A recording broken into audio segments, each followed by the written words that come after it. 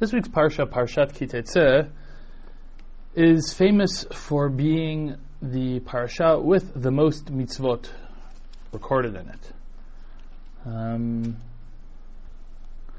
The style of shiurim that I'm used to giving demands that I should try to give some sort of overview of all those mitzvot, but even here I believe I'm stumped, and I will go to a different approach for this parsha, and we will focus on a specific mitzvah that comes up in the parsha. That being said, we will try to give an overview of this particular mitzvah in the parsha as it appears in different ways in Tanakh. This mitzvah is the mitzvah of Yibum, which has additional significance on two levels. The Daf Yomi has been learning Masechet Yevamot since Lamed Bet Ba'omer, and will be shortly finishing Masechet Yevamot. And additionally, for personal reasons, the mitzvah of Yibum has a special significance. As the regular listeners might recall, my grandmother was a Yevama, my grandfather was a Yavam. And therefore, in that vein, choosing this mitzvah from the parsha seems a good choice. It's the one of the last mitzvot in the parsha, Perek Hafei of Sefer Dvarim, 25th chapter, Pasuk Hey. The Torah reads as following: Ki yeshvu achim yachdav, umet achad mehem, uvein ein lo. לא תהיה אשת המת החוצה לאיש זר, יבמה יבוא עליה ולקחה לו לאישה ויבמה. In a loose translation, when brothers dwell together and one of them dies without a son, Torah Sheba'al Peh teaches us that this is not specifically referring to a son as opposed to a daughter. The word ben in Hebrew can at times refer to a son to the exclusion of a daughter, and at times can refer to the word child. In this case, the second has been chosen as the appropriate understanding of the pasuk. A person with a daughter does not go through the procedure of yibum or chalitza, or his wife, more correctly, doesn't go through that procedure. So again, if he dies without children, lo tieh eshet hamet hachutza leish zar, the wife of the deceased will not become the wife of some other person. Rather, her Yavam, one of the brothers, will come upon her and take her as his wife. What is the purpose of this? V'haya habechor asher teled yakum al shem achiv hamet v'lo yimacheh shmo miYisrael. The firstborn that she will give birth to will come up instead of the dead brother, the widow's husband, and his name will not be wiped out from Israel. The assumption being that a person dying without children, his name is wiped out, and this is a way, despite the fact that this person died without any children, this procedure of Yevama is a way of not erasing his name from Israel. V'im lo yachpot ha'ish lakachat et yivimto. What happens if the brother does not want to take his deceased brother's wife as his wife? What happens? Ve'alta yivimto hashara el hazkenim ve'amra me'en yevami lakim le'achiv shem b'Yisrael lo havaya b'mi. The yevama, the widow, who has this connection to the brothers, goes to the place where the Beit Din, the Zkenim, sit, and says to them, my Yavam, my deceased husband's brother, refuses to establish a name for his deceased brother, and does not want to take me as his Yavama. V'kar'u lo ziknei rov v'dibru elav, v'amad v'amar lo chafatzti lekachta. And the Zkenim, the Beit Din, call the brother, and they say to him, and he says, lo chafatzti lekachta, I really do not want to take her as my wife. V'nigsha yivimto elav le'nei hazkenim. She goes up to the brother in front of the Beit Din, and v'chaltza na'alo me'al raglo v'yarka b'fanav. She takes off his shoe and spits in his face. ve'anta ve'amra kacha ye'aseh la'ish asher lo yivneh et beit achiv. And she says, this is what is done to the person who will not build his brother's house. V'nikra shmo b'Yisrael bet chalut hanal, and his name is called amongst his fellow Jews bet chalut hanal, the house of the shoe that was removed. There are two major components here within the technical actions that are taking place amongst the potential halachot surrounding this issue. If a person dies, a married person dies without children, a married man dies without children, his brothers, or one of his brothers more precisely, is obligated, or it is at least desirous, that he should take the deceased's wife as his own wife in order to establish a name for his brother. Doing so would be called doing yibum, doing the mitzvah of yibum, the commandment of yibum, and by having a son, this son would be, in a sense, instead of the deceased brother. However, it's not necessarily the case that the deceased's brothers are interested in taking a new wife, and therefore there's an out option, the option of chalitza, where as we described, the woman removes the shoe from the brother who does not want to marry her, and she spits in his face, in his direction more precisely, and says, this is what is done to a man who does not want to build his brother's house. If we ask ourselves, what is the purpose of mitzvat yibum? So I think from the parasha we can see a very clear idea of what is going on here. First of all, from the opening pasuk, as we said, we're in Dvarim Perek Kafei Pasuk Hey, and this continues till Pasuk Yud. Ki yeshvu achim yachdav. The setting for the story are brothers who are dwelling together. Who is the subject of the story? The brothers. One of those brothers die, and one of those brothers is to take his deceased brother's wife. For what purpose? V'haya bechor asher teled yakum al shem achiv hamet v'lo yimache shmo miYisrael.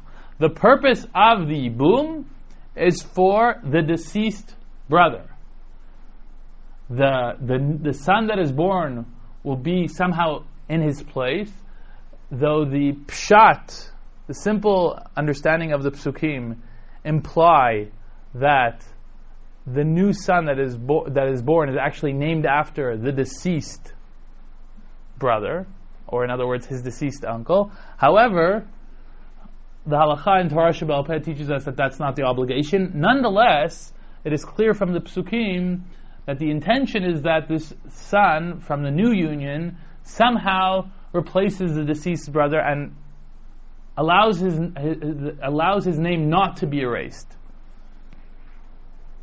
Furthermore, when we read on the parsha and we talk about chalitza, the option that is opted for the brother who does not want to do yibum, when the deceased's wife spits in the brother's face, she says, "Kacha ye'aseh la'ish asher lo yivneh et bet achiv." This is what is done to the man who does not build his brother's house. What we're focused on, apparently, is the brother. The deceased brother died without any children, and we must take care of the brother's status. His name shouldn't be erased, and what a disgrace if the living brother is not willing to do yibum to the dead brother's wife. We spit in his face. Kacha ye'aseh la'ish asher lo yivneh et beit achiv. He's not willing to build his brother's house. To summarize what we've said until now, is that it seems apparent from reading the parasha here at the end of Parashat Ki Teitzei that the function of mitzvat yibum is saving the name of the brother, of the deceased brother who died without any children. Somehow we need to leave him some legacy in the world.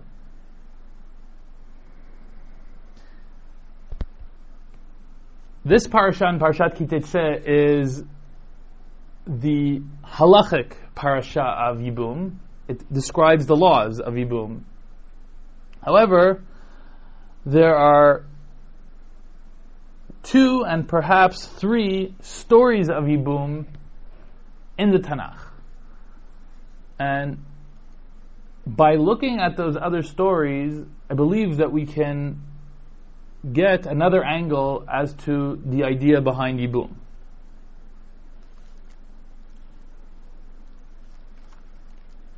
I should correct myself, not the first case.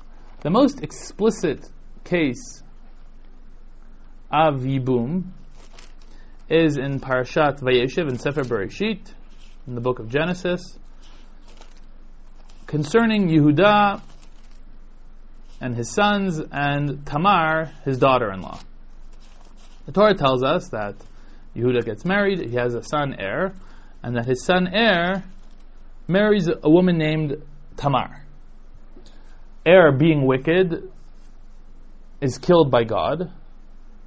So Yehuda says to his second son, Onan, in Genesis, Bereshit, Perek Lamed Chet, Pasuk Chet, Vayomer Yehuda leOnan, Bo el eshet achicha veyabem ota, ve'akem zera le'achicha.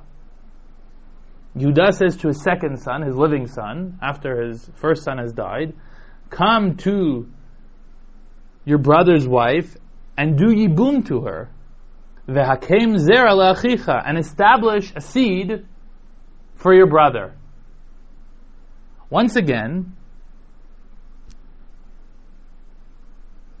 we see that Yehuda is commanding his second son to perform the mitzvah of Yibum, and here the Ramban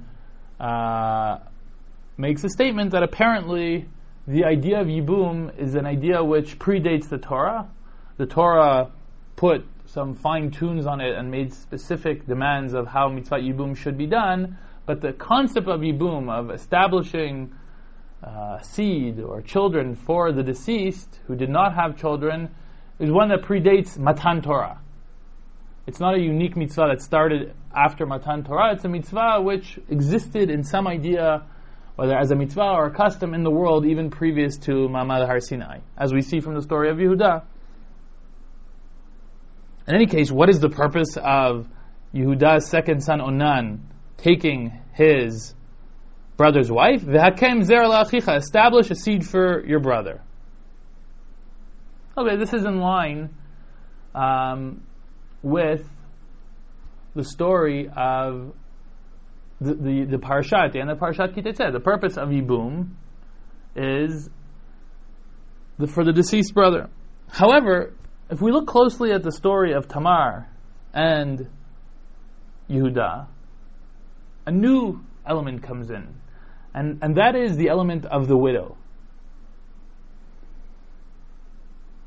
If we go on in the story, briefly recounting the main points, the second son, Onan, dies as well, because he's not willing to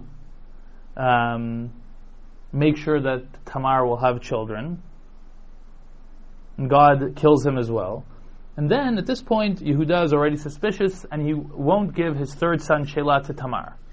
Tamar, after time goes by, realizing that something's amiss, she dresses herself up like a harlot and tricks Yehuda into having relations with her, and she becomes pregnant. Without getting into too many details, Tamar, of course, gives birth to twins of Yehuda. Tamar is the heroine of the story. She feels a personal obligation to make sure that there are children here. It doesn't seem like she is motivated by her love for her first husband, Er, and her need to establish a seed for him. It seems like she's motivated on her own for herself. And she's the center of the story, and the fact that she wouldn't embarrass Yehuda explicitly and say he was the father of the children, even in facing the death penalty, we see that she's truly the heroine of the story, and we begin to understand that the child, Tamar, was motivated not for Er, but for herself. She, being a widowed woman who did not have children, needed to have a child from the members of her husband's family. Move on to another story. Megillat Ruth is less explicit that we're referring to Yibum. The word Yibum, the Shorish Yud Bet Mem, that was used in the story of Yehuda and Tamar, is not used in Megillat Ruth. Additionally, the characters that we're dealing with are not the brothers of the deceased. They are family members of the deceased, but not brothers. And this goes back to the point that the Ramban discusses in Parshat Vayeshev, that Yibum, though in the Torah is the brothers, extends in its idea to the entire family of the deceased. Now this raises halachic problems, because some of the family of the deceased are prohibited from having relations with the wife of the deceased. However, in the story of Ruth, we're talking about cousins. So explicitly, we're not talking about Yibum, and truthfully, the text of Megillat Ruth does not use the word Yibum. However, it is clear that something that relates to Yibum is being discussed here. If we look in Perek Daled, Pasuk Hey, when Boaz, in his discussion with Ploni Almoni, says, by the way, Ploni Almoni, additionally to the fact that you are going to redeem the field from Naomi, you're also going to have to take Ruth as your wife. Vayomer Boaz, Biyom kenotcha asadeh miyad Naomi, Boaz says, on the day that you purchase the field from Naomi, ume'eit Ruth ha'moaviyah eshet hamet kanita, lakim shem hamet al nachalato. You've also purchased it from Ruth ha'moaviyah, who is the wife of the deceased, and this you are doing in order to establish the name of the deceased on his land. And this, we understand from the Psukim, implies that whoever buys the land is going to marry the wife of the deceased in order to establish a name for the dead, for the deceased. So we see here some sort of paradigm of Yibum, whether it's not the exact mitzvah of Yibum as described in the Torah, the brothers of the deceased, it's a similar idea. And here too we are talking about L'hakim Shem Hamet al Nachalato. We're talking about establishing the name for the deceased, which we said is the purpose of mitzvah Yibum. However, here even stronger than the story of Tamar and Yehuda, who is Ruth's husband or first husband? Some of us who remember the details will remember that it's Machlon. We know that there are two brothers, Machlon and Chilion. One of them married Orpah, one of them married Ruth.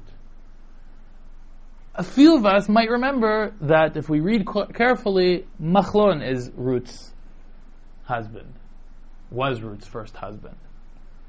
Why am I saying this in this manner? Nobody cares about Machlon, really. The story of Ruth is not about Machlon. Machlon and Chilion and Elimelech were leaders of the people who left the land at a time of famine. Machlon and Chilion married non-Jewish women. They died there. The text doesn't care about Machlon's fate. Who does the text care about? Who is the text pointing to as the heroine of the story?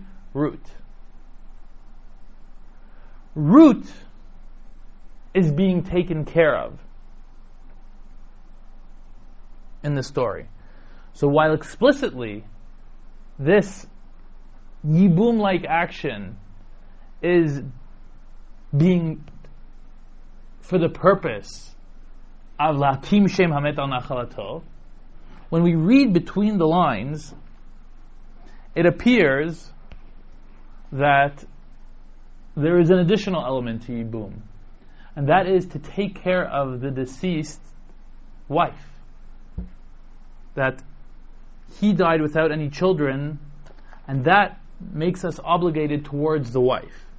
And if we look back at the psukim in our parsha, in Parshat Ki Teitzeh, we will see that this element is apparent in the psukim as well.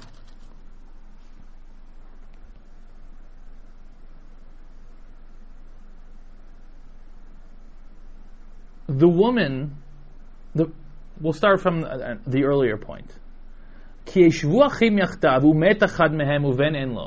When brothers dwell together and one of them dies without a son, the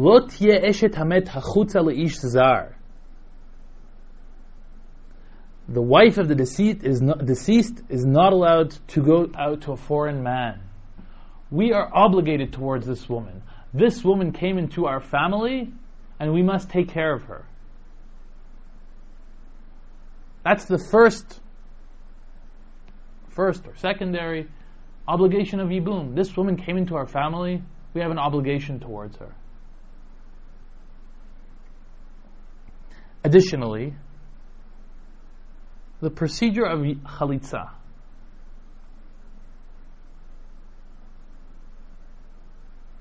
We are trying to say that the brother or brothers who refuse to marry their dead brother's wife are doing a disservice to their brother. They could have established a name for their brother, and they refused to. So who are they disgracing?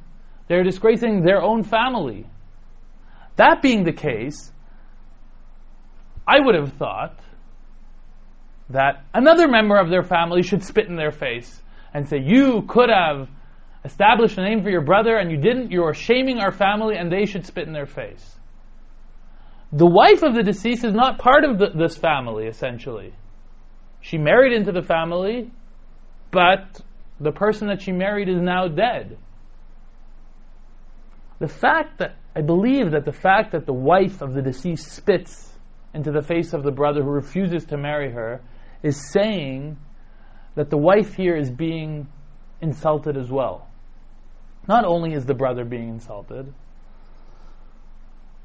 but the wife has been disregarded. She should have been taken care of according to the mitzvah of Yibum, but she was disregarded. She was pushed aside. What we're suggesting here is that there is a dual motivation for the mitzvah of Yibum. The primary motivation is taking care of the name of the deceased. And therefore, once he has no children, we have to take care of his name. However, once we are taking care of his name, a secondary motivation moves in, and that is taking care of the wife.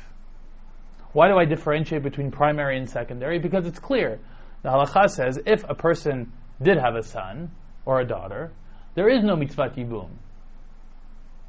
Because the brother who passed away has someone to take care of him. He has a name. He has a child. Once the primary motivation is not there, the secondary motivation can't be enacted. And therefore, there's no worrying for the wife of the deceased if there were children. However, nonetheless, once the primary motivation has been enacted, there are no children, we are taking care of the name of the brother, then we are also taking care of the wife. And that is the secondary motivation of Yibum. There's one more interesting follow-up I just would like to add here. Something that I heard from Rav Meidan about the first case of Yibum. It doesn't really relate to the points that we brought up, but I think it's important, if we're discussing all the Parshiot of Yibum, to bring up the first one. We know in the story, the destruction of Sodom and Gomorrah, Lot runs off to the mountains and goes into a cave with his two daughters. And then story takes place that what we think is taking place is that the daughters of Lot thought the world was destroyed. That's how Rashi and Rashbam understand. V'ish ein ba'aretz lavo aleinu kederech kol haaretz. There's no man left in the world, and therefore we should get our father drunk and have him sleep with us so that we can have a child, and maybe we'll save the world. It's interesting to note two things in that parasha. The first is, they don't say, and we'll save the world. They say, Unechayeh me'avinu zara. We will be able to establish a seed for our father. If they thought no one else was in the world, there would be a much grander purpose to their action. Unechayeh la'olam zera. We can save the world by having children. But they say, Unechayeh me'avinu zara, they're only looking in some narrow thing that they can save their father's seed. Secondly, and this is Rav Meidan's beautiful, close reading of the Psukim, V'ish ein ba'aretz lavo aleinu. Usually in the Torah, when it talks about a man coming to a woman in a conjugal relation sense, it says lavo el, to come to. This unique usage of the term lavo al comes up in two places. One is here, V'ish ein ba'aretz lavo aleinu, and in the parsha of Yibum, Yevama yavo aleha.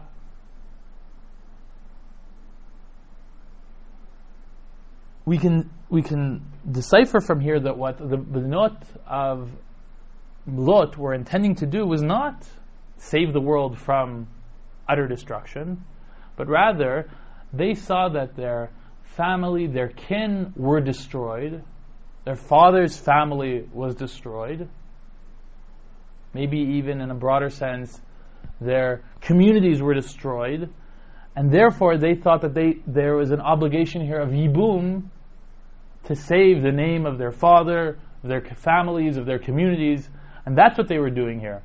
They might have been aware, in fact probably they were aware, that other places still existed. They were going to run away to Tzor, and they probably saw that Tzor was still there. Could have looked around for a few days to see if any other men still existed. They weren't interested in other men. They were interested in their father. They were interested in doing mitzvat Yibum. And that's why the names of their children, Moav, from my father, Ben Ami, a son of my nation. Here I think it's hard to point to the point that I was discussing in the Shir, that they were taking care of themselves. It seems very clear that they are taking care of precisely what they say. They are taking Unechayeh me'avinu zara. They are taking care of their father's seed. But it's important to point out this fourth story of Yibum. I want to make one last suggestion which ties into what we discussed. We discussed for the bulk of the Shir that Yibum has two parts to it.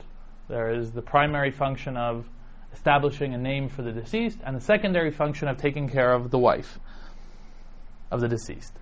The first Mishnah in Masechet Yevamot discusses Tzarat Erva. If the deceased brother has two wives, and one of the two wives cannot marry the brothers because she is some sort of relative of theirs, the Mishnah teaches us, based on the Torah Sheba'al Peh, that there is no mitzvah Yibum in that case. Not for the relative, the wife who's related to the other brothers, and not for the second wife who's not related.